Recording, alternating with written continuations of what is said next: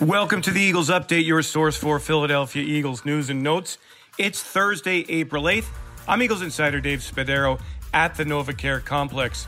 The Eagles on Wednesday added two more veteran free agents during this roster-building period in the 2021 offseason. They brought back running back Jordan Howard, who in 2019 had a fantastic season for the Eagles before suffering an injury. In that year, Howard averaged 4.4 yards per carry, gaining 525 yards and scoring 6 touchdowns on the ground in only 10 games. He suffered an injury, and that kept him out for 6 full weeks. He then signed with Miami in the 2020 unrestricted free agency period before returning to the Eagles late in the season.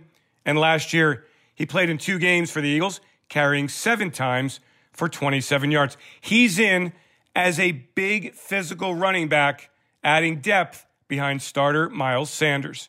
The Eagles also added linebacker Eric Wilson, who last season with Minnesota blossomed.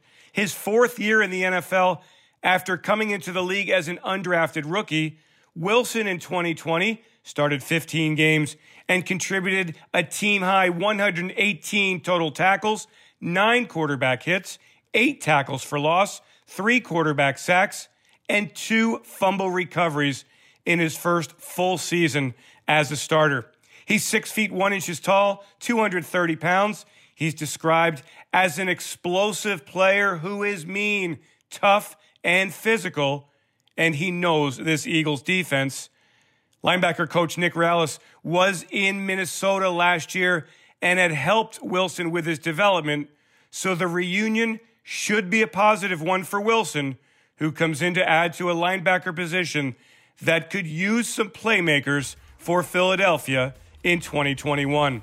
The Eagles have now added 5 veterans in the free agency period, all 5 of them on 1-year contracts.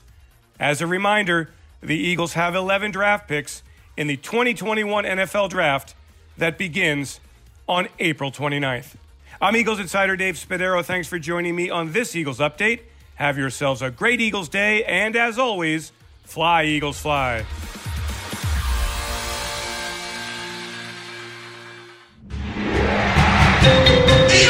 Eagles Entertainment.